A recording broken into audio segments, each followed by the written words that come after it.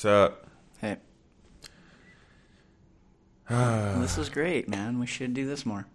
Episode 2 of Cheesecake and Coffee. Where's your coffee at? Right here. Right here. Ah, you need coffee, man. It's a very, very special dandelion nettle blend. All right. The title. Whatever. We'll come up with that later. How are you? What's up with you, man? What's new? How's We're life? going to come up with it now. You want to talk about suffrage and anger and... No. Okay. This is going to be a tradition where we come up with the title at the beginning. Okay. Cheesecake and coffee. Go. Our podcast. So this is episode 2. The title is going to be Gotta Make Some Money. Okay. Okay. Cool. How's your day? It's been good. You know, we've been working. Yeah. Doing our thing. You told me you broke some news today. Mm-hmm. And by the way, I'm Michael. And you are? Brett. All right, you broke some news today. What was that news? I gotta get a job. It's the worst. I'm hence, so upset. Hence the name of right. Gotta get some money. Yeah. So how did you get to this point? Well, because you've been technically working, right? Well, yeah, but this whole time, but not like 9 to 5 corporate style, blah blah blah. Right. So here's the beauty of business. I think there is the safety zones, corporate, 9 to 5 garbage stuff. Not garbage. I take that back. It's rude. And then there's entrepreneurialism, and I think that there's a little bit of a coitus that goes on with that, with those two concepts, especially when you're getting started. Right now, I had a kid, got in a motorcycle accident, had a few life events this year that have... your baby was born this year? Well, yeah. Well, year? technically, absolutely, yes, this year. January 5th this year. That's crazy. Yeah. So your life has changed a lot, man. A lot's happened to you in 1 year. Yeah. Jeez. I took a year off of working, basically, like, having any paycheck coming in that's from a stable corporate thing. And I've just been, with you guys, been plugging into the real estate thing and trying to get the business off the ground with that. But yesterday, I came to the understanding, after looking at my finances, it is time to corporate up for a minute. Man, going to the dark side, man. Yeah, I know. I left the dark side. I know. I saw that. And you're joining the dark side. That's not cool. But hey, you have to do what you have to do, right? It's a means to an end. Right.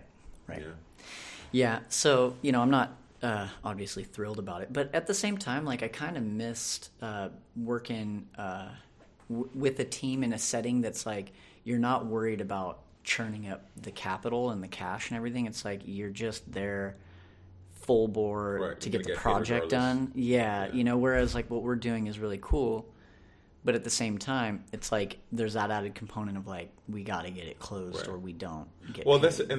That's funny you say that, because I think that's a good point, but also I think that's also what leads to a lot of people being trapped in the 9 to 5 conundrum. At least you knew that you were willing to step out of that and explore and be your own business person, right? And that's the end game. And you still feel that way. But for a lot of people, you just touched on something, and that's the safety of being at a 9 to 5. And a lot of people don't ever venture out of that, for lack of a better term, that safety net. Comfort zone. Yeah. Yeah, well, and like, I think my problem is I am by nature, I'm very entrepreneurial. I'll do endless work for something that pays nothing, right, and zero work for something that pays stably, which is hilarious, but it just goes to kind of show that I'm like a pathological entrepreneur. The problem with that is pathological entrepreneur. That's I like that. Yeah, we can change the name of the podcast. I know. But yeah, but the problem with that is, refining your entrepreneurialism costs more than it pays in the beginning, you know. And that's very true. So, you know, the impasse has come. It's time for me to sack up for a minute. Yeah. I got a baby now, man. I gotta, you know.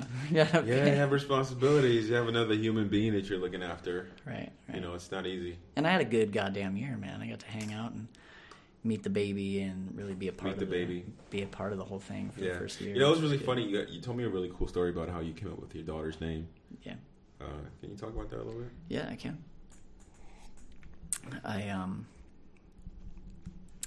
My mom and I had a really awesome experience, like a bonding, healing experience, out in the desert at a music festival, and we just kind of talked about some stuff in our family.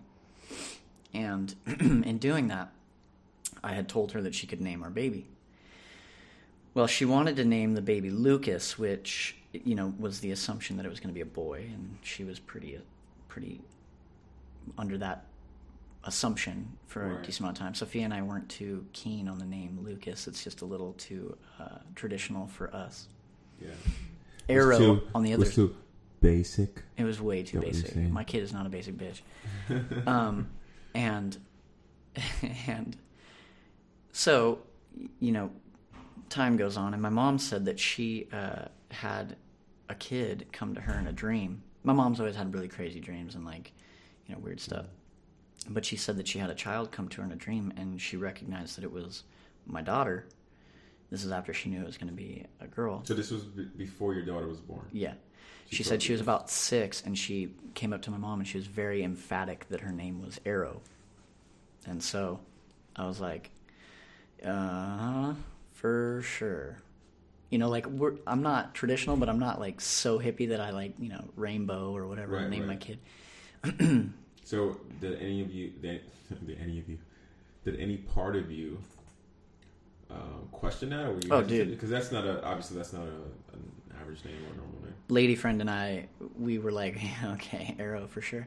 We'll chew on it. And for months we were kind of going back and forth about, like, what are we naming this kid? Like, what do we feel is, like, the name that's trying to come in for it? And one day, like, we also wanted a really balanced name for the baby. We wanted part her family, part my family, and then part, you know, something we had to say about this. And then I also had promised my mom that she could name the baby. So there was all these components that we were just like, fuck. But she, or I, one day was just thinking, like, what are some of the important people that Sophia has in her family? And then I thought of her grandmother, and her grandmother's name was Betty Elizabeth. And so her name was Elizabeth, not Betty Elizabeth. Right. But so I was like, what about Arrow Elizabeth Littlewood? Littlewood's my last name. And we both kind of looked at each other like, shit, that actually has a good ring. Yeah. You know, so my mom had actually told us later that she had a second dream, and the baby had come to her, and they, you know, had some weird conversation. She was about 6 again, and she had, like, reiterated, my name is going to be Arrow. And so I was like, well, we decided on the name, and Arrow Elizabeth is going to be it. So, you know, chew on that however you want, but that's really cool, man. That's how it happened with us, yeah. It's really cool. It's so funny because it's something I've thought about in the past when parents name kids. It's like, do they decide together, or is it something that just one party just decides? I don't know.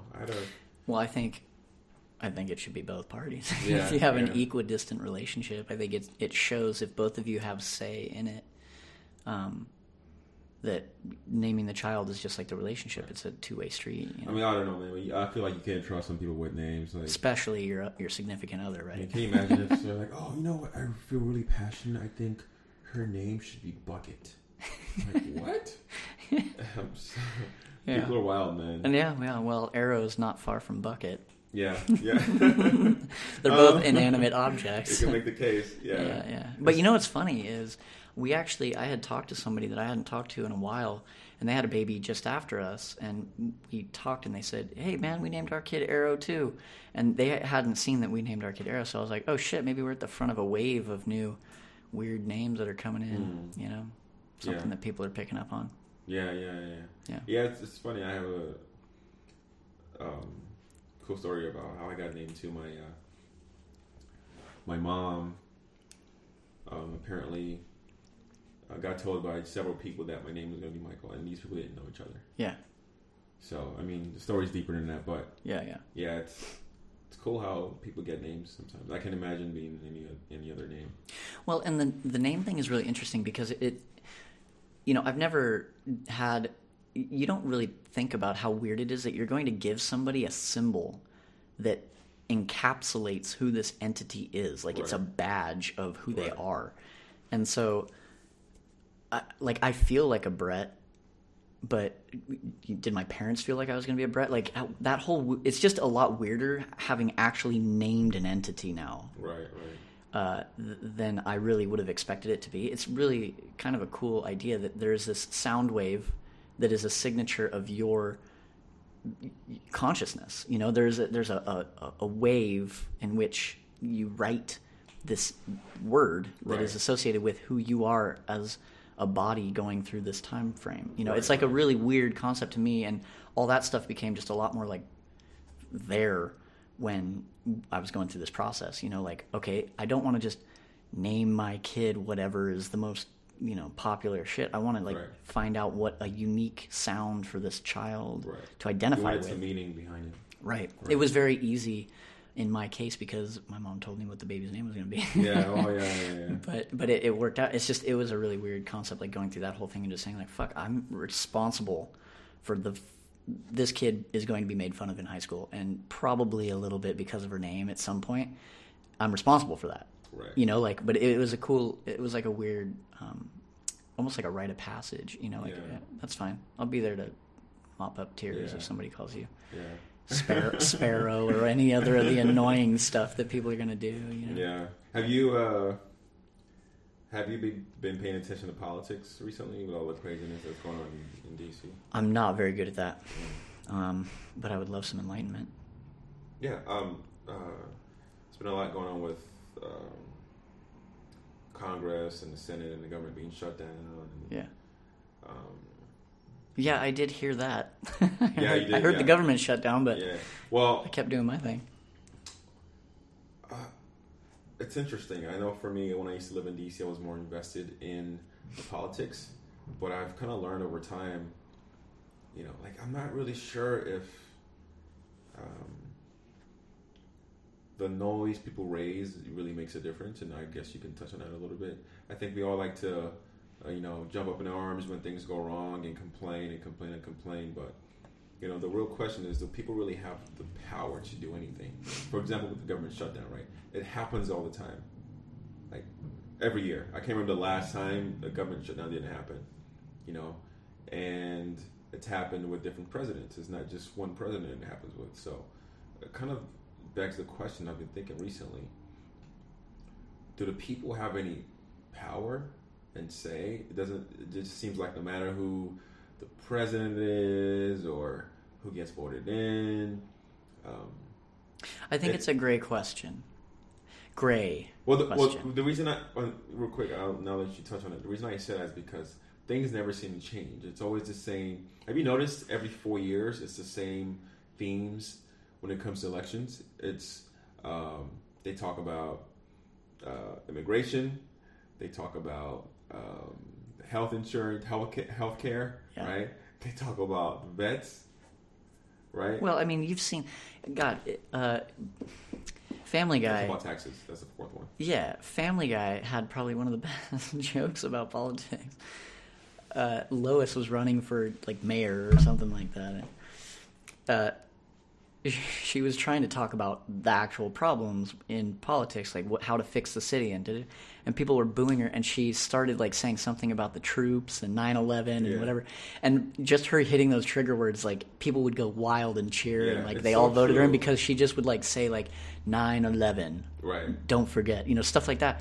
And I think there is a part of that that's abso-fucking-lutely, I get all that, but at some point it becomes this mechanism to just get people to rally, rallying behind a thing, but it's not really about I hate to be another person who's they never address the issues, but they don't have to. It's not the issues that get you actually voted in. It's you really oh god, I'm gonna get into it. Okay, if you design a culture where everybody's really distracted with how good Amazon can deliver all these Chinese trinkets to your door, you don't educate yourself. Really what you do is you watch the great Netflix shows, you order your fucking trinkets that disintegrate in 10 or 12 uses, and you buy another one because they're so cheap. You don't put any of the time invested into the community, into the culture, into the United States, and so with that being the humdrum norm, then it's easy for you to just have these things that they're social normatives that are trigger points. If you go against something like 9/11, if you go against something like the troops, if you go against just the concept, you don't even have to be against it. Right. You just have to say something that can be turned into it looking like you are against it. You're an easy target because the masses are always going to be like, the troops, 9/11, the blah, blah, blah, blah, blah, whatever those trigger points are at the time. Right now it just happens to be those things. And so I think they just leverage, it's all marketing. Right. Really all it is how good of a marketer and how well can you brand. It has nothing to do with fixing any of this stuff. To me, as an outsider who doesn't pay attention to politics, again, I have no weight in this. This is bro opinion, but the reason I don't listen is because I get how hollow it is. Like, yeah, there's some things that get changed for sure. And like, get up there, Brett, if you really want to make change, be the thing. But at the same time, we still know that the masses only vote for one of two. And those two are usually probably the fucking same thing, So like, right.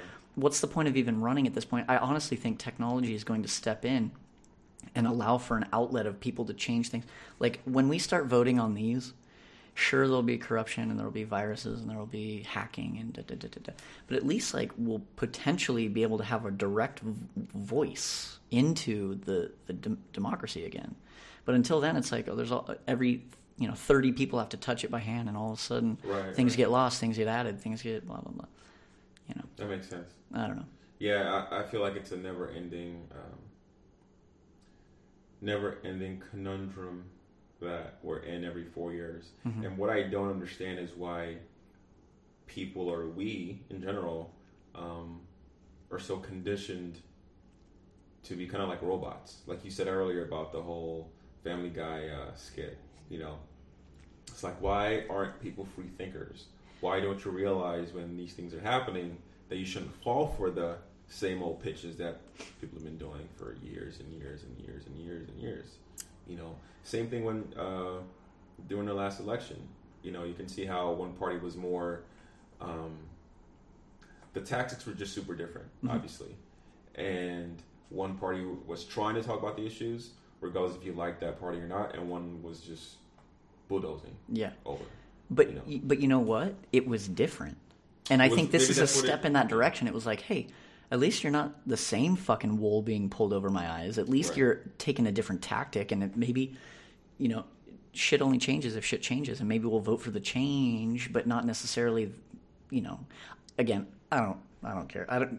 Plus or minus, I think that politics has lost its grip, and I think what it is it's for elitists, old-timey elitist style people to make a ton of money with relationships and this power-ish thing that's existing right now. But I think that's all going to change, man. Like, the reason why the government and, I hate to even say that because, like, the government, Big Brother, but like factions of all these large corporations, all these things are kind of scared about public ledger and blockchain all coming up on the scene, because what it's going to do is it's going to breed comeuppance. It's going to show, like, maybe they can't trace everything back to the beginning of, virtual recording, but from here on out, they're going to be able to figure out, like, oh, you were quite a bit of an asshole to this thing and that thing and hedging this money and putting this here and there.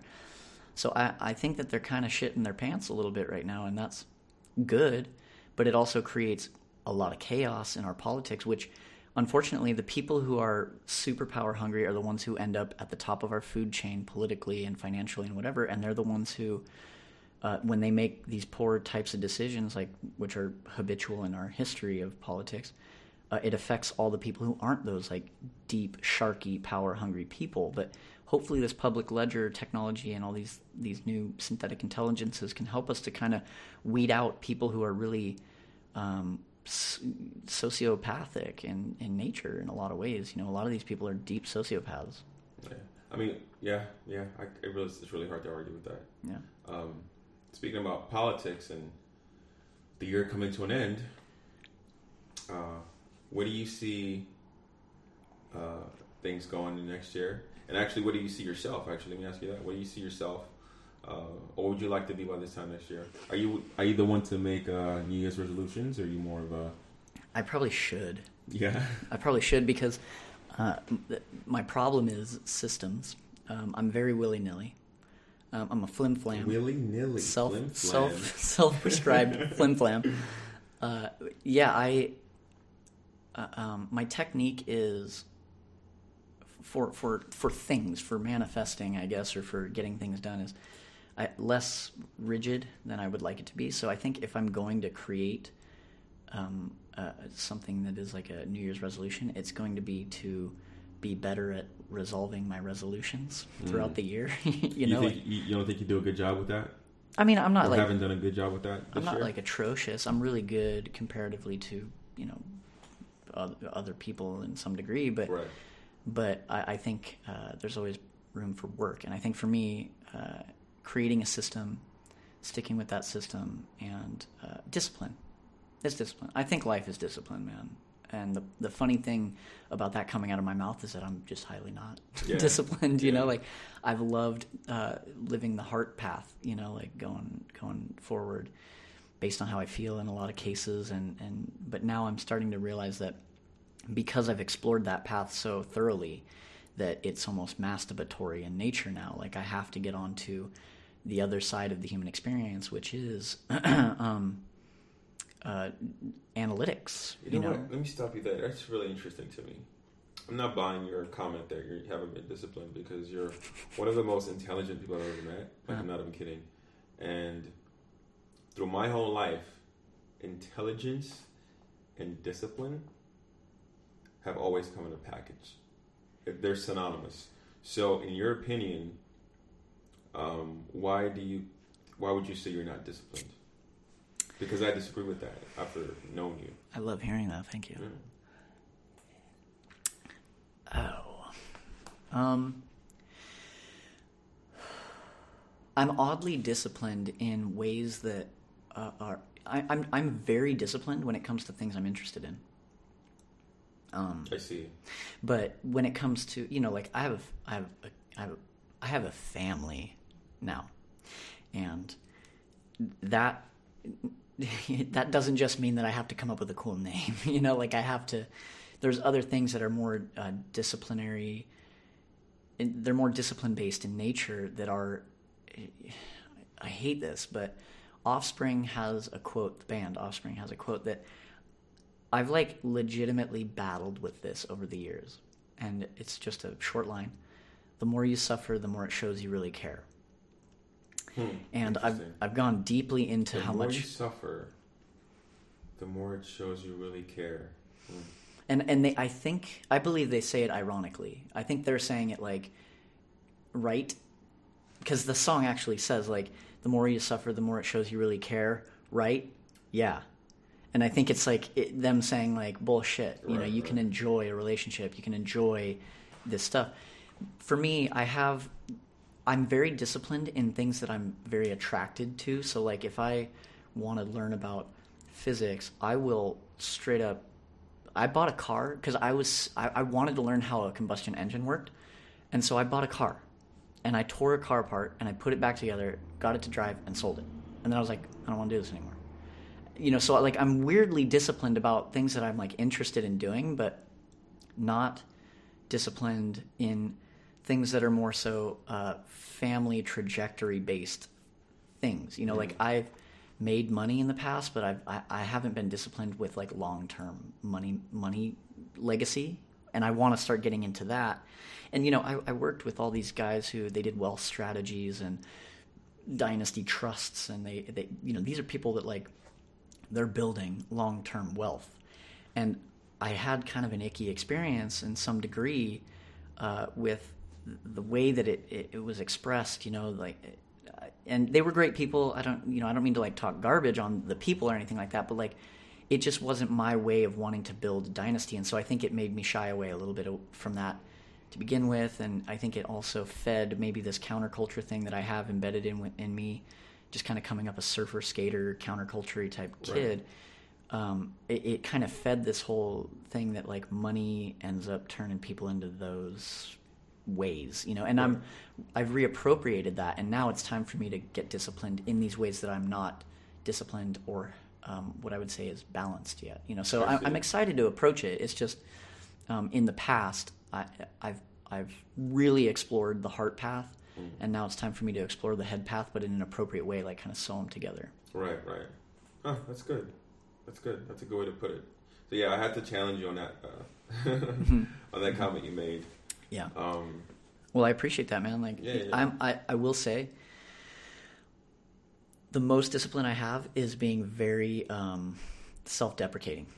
Like, I have a lot of discipline when it comes to me not thinking I'm enough. In a comedic way, or like in a really no, seriously. Like I'm way? Really, I'm so hard on myself. Where does that come from? You know, I was thinking about it this morning. It was funny. I would love to blame my parents. I'd love to talk to your brother about it. but I you know, I think that in some degree there's that, but I also think that I'm a bit of a perfectionist because I preferred individual sports. You know, I liked surfing and skateboarding and stuff like that, where it was like when I played on teams, I was always the best. When I was a skater and I was skating around all my friends, I was always the best skater. There were very few people that I'd be around where it was like they would be better than me, you know? So I think it was kind of bred within me in that environment. Like, the only person that can really challenge me is me. And so with that, it also, I think, got a little bit crooked, and it baked into that whole thought or mentality, like, I took the role of the person who's always judging, saying like, you can do better than this. You can do better than this. That's not good enough. Like, you know, you can add an extra blah, blah, blah, you know. And I think it kind of took this drill instructor voice and was always kind of like, you're not enough. Like, get to it, you know. Yeah. You can be better than you are right now. I'm really interested in a comment you made about when you said you would point the finger towards your parents. Like, how was it like growing up for you? And where did you grow up? Grew up here in San Diego. Okay. How many siblings? I have 2 brothers. Okay. One is my full brother. He's about 3 years younger than me. I have another half brother who is 12 years younger than me. Okay. And they're both uber rad. But I grew up here, and to be honest, like, I don't feel like we had a super bad thing. You know, like, we had. There's always somebody who has it way worse. There's always a ton of people that have it way worse than you do. You know, I grew up pretty chill. We had all the stuff we needed, you know. We had my mom was pretty poor. My mom was awfully poor. Were your mom and dad together? No, they split up when I was about 7, maybe 6. I don't know. Did you live with your mom? Both. Or dad? The joint custody. They both stayed in San Diego. Okay. But I went back and forth. But, you know, my mom was decently poor the whole time. My dad, you know, he had my stepmom, pretty quickly afterwards, and so that kind of helps, you know, and they, you know, built something together, which is a lot easier. Right. Did you feel like, thinking back, do you feel like that affected you in any way, shape, or form? Yeah, I mean, I was exposed to some not fun stuff, you know. Both my parents drank a decent amount, you know, and that, I almost look at that as a plus, though. Like, I decided pretty early on that I didn't want any substance to rule my ecosystem or my thought patterns, you know, so I've always had a really healthy relationship to vices and chemicals and whatnot. I've been good enough at destroying myself. I don't need, you know, like an added component of addiction to deal with that. So I always counted that as like a really powerful, awesome thing. And one thing that I will give myself is that for whatever reason at a very young age, I became pretty aware of people and energetics and stuff like that, whatever that means. But I was able to look at my parents and see the shit they would go through and take that as a lesson and really implement that in myself, you know. Right. It's some things, not everything. You know, I've tripped over some of the same hurdles that my parents have tripped over, but I feel like I've been making progress for us. You know what I mean? Right, I'm farther down the court a little bit than they made it in some respects, you know. So, if you have any advice to any younger kids out there that might be in this current situation, might be in a situation that you grew up in. Yeah. You know, with bouncing back and forth between parents. What would you say? Thinking back to what you experienced as a kid. Yeah, and I think anybody that has their parents separated can identify with this idea that your parents can and also cannot use you as kind of a weapon in the middle, which really sucks because I got real good at being manipulative, and I think it has to do with that. Like, I was just exposed to these two adults who had a lot more understanding of relationship politics than I understood. And so, there was always seeding on both sides of the fence. They weren't like ferociously terrible. At least, I can't compare an upbringing to other people's. Like, to me, I feel like it was fairly decent. They ended up in court and played that whole thing, and they kept a decent amount away from us. But there was definitely stuff that, it didn't feel good to have one parent talking about the other parent, a certain way or whatever. And, it created a pretty gnarly environment sometimes. Right. And advice for anybody that's going through that's like younger, I mean, realize it. I think it was really important for me to realize that, like, your parents are people. And I think everybody gets there at some point, but like as early as you can figure that out, that your parents are just people who their feelings are hurt.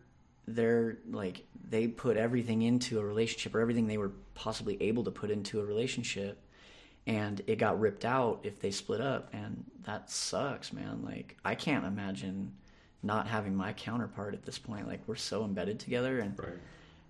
So I can see, after 6 years, 8 years, 10 years, however long they were together, I can't remember. That shit sucks, man. That hurts. And then have to like go through the process of separating, and then one of them found another, like that. It's right. Gnarly stuff.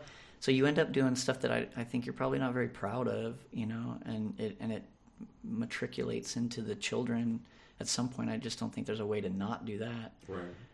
And I can't like blame them. They're doing the best they can. Everybody is. It's tough. It's just, the advice would be, realize your people or your parents are people going through their human experience as early as you can, and realize that life gets harder and harder in a lot of ways, as you get older. And when you're a kid, you think it's like, just be happy. But like the added pressure of having to be at work and having 2 kids and all the shit that comes from that, and now this whole upset and having to do it by yourself for a while and all of that, like, it's so heavy. So cut them some slack, love your parent. The best thing you can do is be the person who, when they're really venting to you and you catch that they're saying stuff that's not cool, try and flex your compassion. Just tell them, like, hey, you may be hurting, but that's my dad, and you loved him at one point, or that's my mom and you loved her at one point, and what can you do that's more constructive for your understanding of them? What can you do that's more constructive for you as opposed to destructive for them? Because right. Destroying them is not going to fix what happened.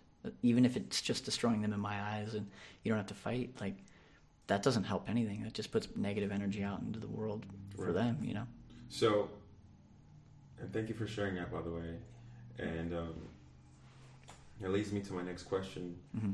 So, did you feel like, or thinking back, do you feel like you grew up with some sort of resentment? Because I can see how, for a kid being in that situation, especially when it's not an amicable split, and let's say just the dad wants to divorce or just the mom wants to divorce, and the kid can see that as tearing apart their family. Mm-hmm. Or the party doesn't want the divorce can say, I didn't want this, your dad wants this, he doesn't love you, blah, blah, blah. With going back to the manipulation you were talking about earlier. Yeah. So how does a kid deal with that? How do you deal with that as a kid, feeling like you're not loved by your mom or your dad because they either want a divorce, or they don't want to see you, or you're living with your mom, and obviously your mom can just take control of that psychologically and say, your dad isn't shit, or he doesn't want to be with you. Mm-hmm. And vice versa. If you're living with your dad, like, this is what your mom wanted, and here we are. Yeah. Well, I want to be clear. I don't really know what it's like to not have my parents feel like they love me. Like, they, for sure, and that's great. They kept the love there. Both my parents are awesome people, and they love their kids a lot, like a lot.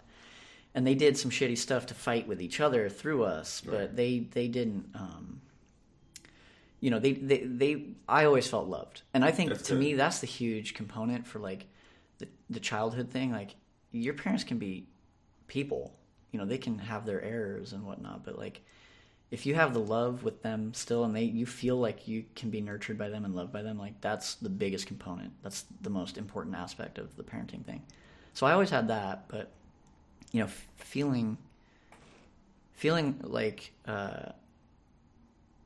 you know, God, it's so funny. It's so both for me. Like, my brother and I had a relationship growing up that was, I've never seen a brotherhood that equals ours. You know, growing up, we were so tight because we went through this, you know, we went through the trenches. We ended up with, we were close enough in age to be able to communicate on the same wavelength, you know?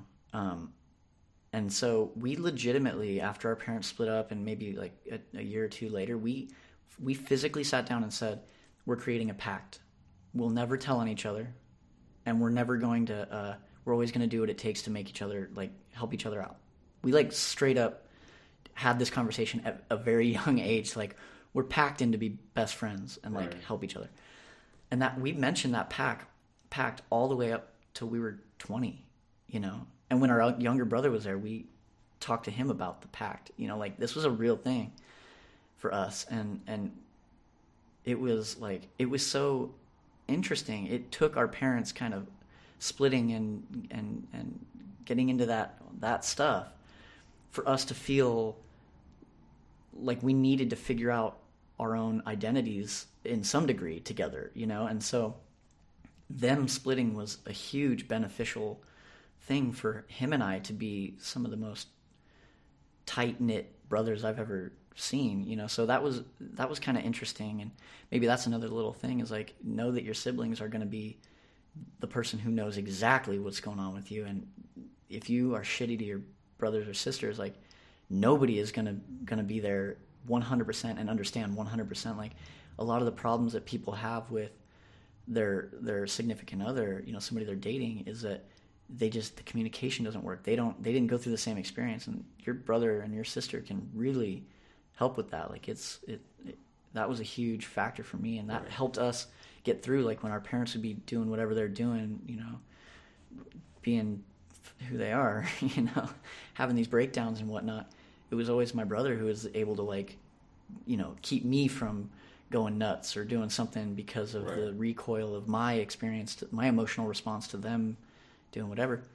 So I don't know, that was a huge, huge component, but it felt gnarly, you know, like, it was also really, really intense, like, having to figure all that out by yourself. You feel in some degree like your family unit has been destroyed, and especially when one of your parents goes on and starts a new family, like, that's intense. Like, you feel legitimately like a separate entity at that house, you know? Right. So I can't even fathom what it feels like to have been in that situation if you didn't have any siblings. Mm-hmm.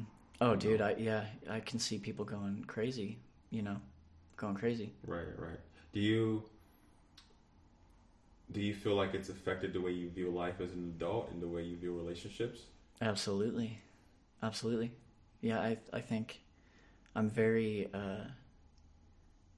I'm so weird because I'm very non-traditional in a lot of ways, like I've mentioned. But when it comes to the family, like, I want to be, like, tribal. I want to be, like, you know, and obviously everybody probably says this, but I know I'm going to be really fucking good at communicating with my daughter. When she's going through her crazy stuff, I'm going to make sure she understands how to communicate, how she's feeling.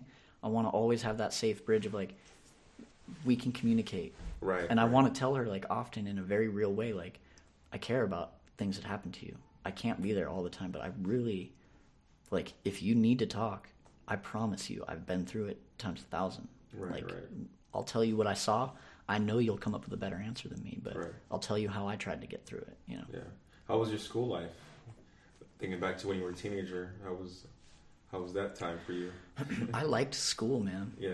It was, I liked people, you know? Yeah. High school was, you know, I got lost in a cloud of smoke, but, you know, but we all kind of, we get weird in high school, you know?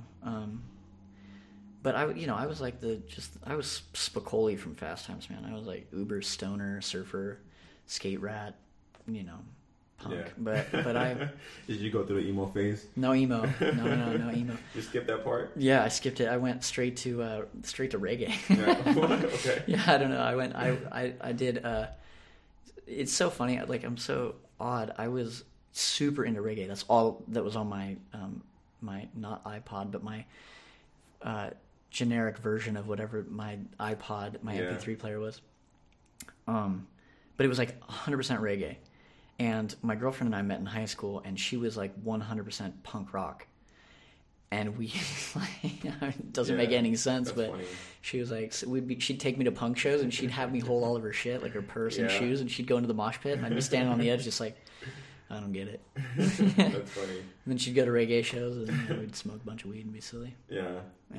So you went from high school, so in high school, did you have an idea of the type of person you wanted to be, or no. what you wanted in your life? No, and that's something I feel like this is where I think I'm really hard on myself now, is like, because my parents were so, I feel like on some level they were so not involved because of the two extremes of what it is to be a human in civilization, or in culture now. My mom was so broke that it was like always her trying to survive. And it's like that survival fear, she can't fully be present, because she's always worried about like, how am I going to make ends meet? How am I going to make ends meet? It's like she was always, but we did a bunch of stuff, and I hate to even like put it that way. Like, my mom was awesome. We did all sorts of crafty shit, and like, but I feel like there was just this frequency on the back end of like fear, and it wasn't something I really wanted to fully identify with. And maybe it was me, maybe not her. Maybe it was me not wanting to fully identify with my mom because I didn't like that thing on the back end there on her subconscious that she didn't see. And with my dad, he got rich, I don't know, when I was going into junior high, he not like uber rich, but he made a ton of money, in the whole mortgage-backed securities thing. And this was while you were still in high school, or this is when I was going into junior high. Okay.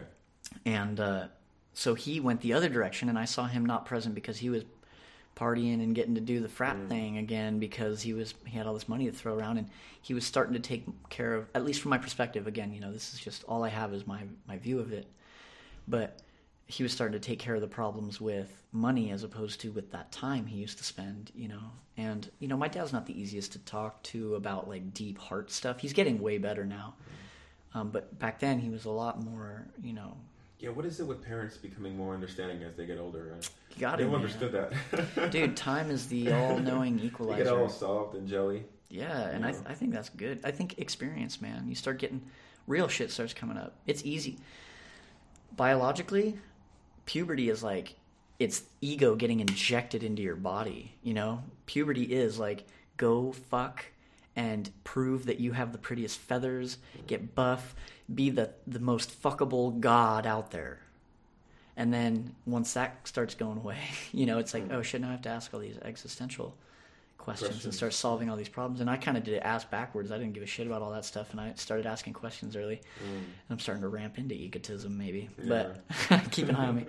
But, so my dad went the opposite direction and got really like deep into kind of just like, I'm making money. That's my whole thing right now. So, because, he was a carpenter before that. So he, and so I just saw these things in the back end that were like, I don't identify with either of these people anymore. And they were my whole unit, So, that was, I don't know, I forget where I was going with that whole point, but like, I think that's what kind of like tore me into. Yeah, I was asking if you knew what you wanted. Yeah, right. So I didn't really have an identifying role, and I just, my identity became being the comedian guy, and I think that doesn't pay much. So looking back, there's part of you deep down, I feel like, you becoming the quote-unquote comedian guy was a way to kind of deal with your pain. Absolutely. I think that's almost become a cliche at this point in our culture. Like, we use comedy as a way to sidestep real issues that we have in our character, because if you're funny, at least you can get those cheap laughs to get people distracted from the fact that you're, And I think that directly feeds into like my self-efficacy issues and my self-confidence problems have taken so long for me to really start hitting them head on, is because I was so good at being the comedian. You know, I'm smart, like you said. I'm real sharp, and I'm really, really witty, and I can be funny as all hell when I want to be. And I stopped doing all that. Like I tried. I try and be more of an appropriate intelligence, but I was so bad a few years, like 5-6 years ago, man. I was so bad. I was just pessimistic, tearing people apart. It was like a walking roast battle everywhere I went, you know. And so I realized how vapid that was and how shitty it made me feel, you know. So I realized that I had to switch that off, you know, and just be like, the funny thing isn't really doing anything. It's not constructive. And it's time to start addressing some of these problems. Once I turned it off, that was the first decision. Once I turned that off, then all the things started bubbling up, and I was like, shit, how do I deal with all this? Yeah. Wow. Did you have someone that you felt back then that you could kind of... Sophia. Okay. Yeah, my lady. Yeah, she's seen... apart from one friend that I actually have a friend I've known longer than I've known both my brothers. He was a friend before my first brother was born. And we kind of fell apart. Like, he's gone down a religious route, and I've gone down kind of the anti-religious route. Right. Not atheist, but you know, like, whatever the fuck. I don't know what I'm doing. But so we've gone tangential, but Sophia's the other person that's been there since, you know, I was 15, you know, through the most awkward of awkwards, you know, so that's great. That's helped out a lot. That's great. I'm sure in your eyes that race for value, in your eyes that race for value, my brother and I were thinking about it. There's something special. There's a beauty about going through a journey with someone. It could be a life journey, it could be traveling, it could be whatever that journey means to you. Mm-hmm. But I think there's a beauty in that, being with someone for a long time and then seeing the growth, you know, and being able to sit down and laugh about the past and say, remember when I was doing this? Remember when I was like this? You know, and just to see where you are now. Yeah. Oh, there's a beauty in that. And we have conversations all the time. It's like, dude, do you remember when we were talking about, for instance, like, she's like, you remember when we were going to move out and we were going to, like, it was going to be so awesome when we were 30 and just doing our own thing. And we're, like, sitting here and I'm like, fuck, I got to get a job. I can't, you know, like, I got shit I got to do now. Yeah. It's just so funny. Like, it's just so, like great to pass that with somebody, you know, and have somebody really there. My mom has basically given up on relationship, you know, and it hurts me so deeply when I see that. I'm just like, dude. Why do you think that is? Did she try to still find love when after my dad? Yeah. Yeah, but my mom is, like, impeccable with finding some of the worst people. Mm-hmm. Like, she's just got the worst radar, you know, and so, like, that's some shit I've had to deal with, is, like, abusive boyfriends and all that sort of shit, and yeah, I just, like, it's just her shit, you know, like, I think my mom has had a tough go, man. Like, the reason why I think my life is peaches and cream is because comparatively to my mom's, like, never will I have a justification for bitching about anything I've gone through. So, I feel like that's, like, a really, just, like, an intense thing to also be part of my ecosystem, is, like, seeing, like, how jacked my mom has been this whole life, and really wanting her to experience the shit I've found in a relationship. But it boils back to really discipline. Like, are you disciplined enough to trust that the past version of you who chose this person to start this journey with, do you trust yourself enough to say, like, am I the asshole in this relationship, and am I willing to do the work on myself? Maybe what they're doing is really pissing me off, but maybe it's not their fault. Maybe it's just my hair trigger, you know, and, like, can you ask that question about yourself and then go past these, like, I mean, dude, my patience and the relationship is probably my biggest accomplishment. Sophia is my biggest accomplishment. Wow. And the reason why I really think that I'm so behind in business and all that sort of stuff is because I discipline the fuck out of myself in the language of love. You know, and I put everything I could into a relationship, and it is one of the most gnarly things. But if you get to a certain point, and I have a sneaking suspicion business is the same way, you get to a certain point where it all is downhill, you know. And I've seen that with small business checkpoints and whatnot, but I've never gone as far as I was willing to go with Sophia. as far as like the disciplinary stuff goes, and that's kind of circling back to that prior conversation. That's what I'm very hopeful for, is now that we are so solidified in what we've established, I'm excited to see similar mechanisms flip in this realm. Right. That's cool, man. So, I mean, now that you're in your prime, the prime of your life. Right. Should do some more crunches if we're going to call it that. Where do you see yourself ending up, in a few years, 5-10 years from now? What's the vision that you have for your life? This is really stupid and arbitrary, but I also think it's not stupid and arbitrary. I don't know what it is, but... You don't know what it is?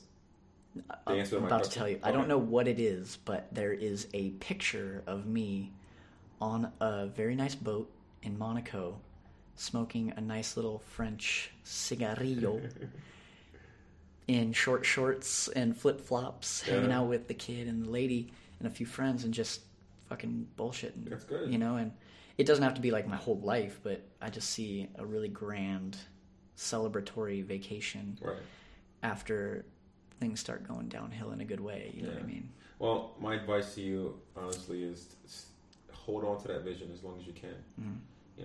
You remember the movie Titanic? Remember how Rose held on to that plank of wood or whatever it was? Don't ever let go, Jack. Don't be Jack.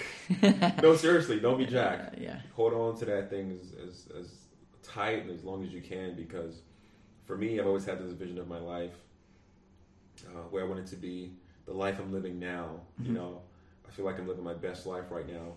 And since I was a kid, I had this vision of where I am right now. But I had no idea. When I was 16, I was working at Costco. And I was like, wait, so Costco and having this life don't really go together. So even back then, I was putting pressure on myself. I'm like, how does being at Costco, how does that connect with the vision I have for my life? Right. And I was only 16, but I held on to that vision. And what I've learned is in life, a lot of times, it just comes down to not giving up. Mm-hmm. It comes out to not giving up because complacency is a disease. Oh yeah.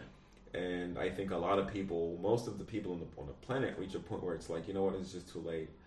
I'm never gonna be able to travel. I'm never gonna have that nice car. I'm never gonna meet that great guy, or I'm never gonna meet my perfect woman, or whatever the issue is. Dude, I've seen it happen like that. My dad went from carpenter to fucking owning a bunch of property all at once, man. So like it's my dad was 40 something, right? You have to hold on to that dream. I met this really cool guy in San Francisco about a year and a half ago, and he was super wealthy, and he owned a bunch of businesses, and he was telling me about. I met him in a cigar shop, and he was telling me about how. What were you doing in a cigar shop, Michael? I was trying to meet wealthy people. That's where they are, man. Cigar shops. Yep. But he was telling me about how he approached his wife about a year earlier, actually, and he said he'd worked in Silicon Valley for a while, so he had made some decent money. He said, "Wife, I cannot do this anymore. I cannot keep waking up every morning, go to work from 9 to 5. This isn't the life I want. I'm 50 years old. Our kids are grown. I can't do this anymore. I need your blessing to invest this money into my vision, which was a fast food business." Yeah. And his wife said, "I'm with you. I give you my blessing. Go get him." Yeah. A year later, he was a multi-millionaire. What's the chain? I have to look it up. Okay. But it's so funny because, and this was in San Francisco, and when I met him, he said, "I actually plan on opening another restaurant in San Diego." Guess what happened 2 weeks ago? I saw his restaurant in San Diego. No way. Yeah. No way. So this is just a testament to the idea that you should never give up on what you want, man. It's so cliche, like never give up on your dreams, blah, blah, blah. But it's so true. It's so true. Yeah. Because the second you give up, that's the end. Yeah. That is the end. No, I agree, man. And I think, we talked a little bit about what is it about those people that just follow those weird social normative triggers and everything. I think that's what it is. People who have truly given up the reins of their own destiny hand it over to whatever the social normative is, and they're way likely to just judge people and go with whatever the crowd is yelling and all that sort of stuff. Right. And the weird thing is, there's a crowd on both sides. There's a crowd on both sides now, so you can, who knows where to go.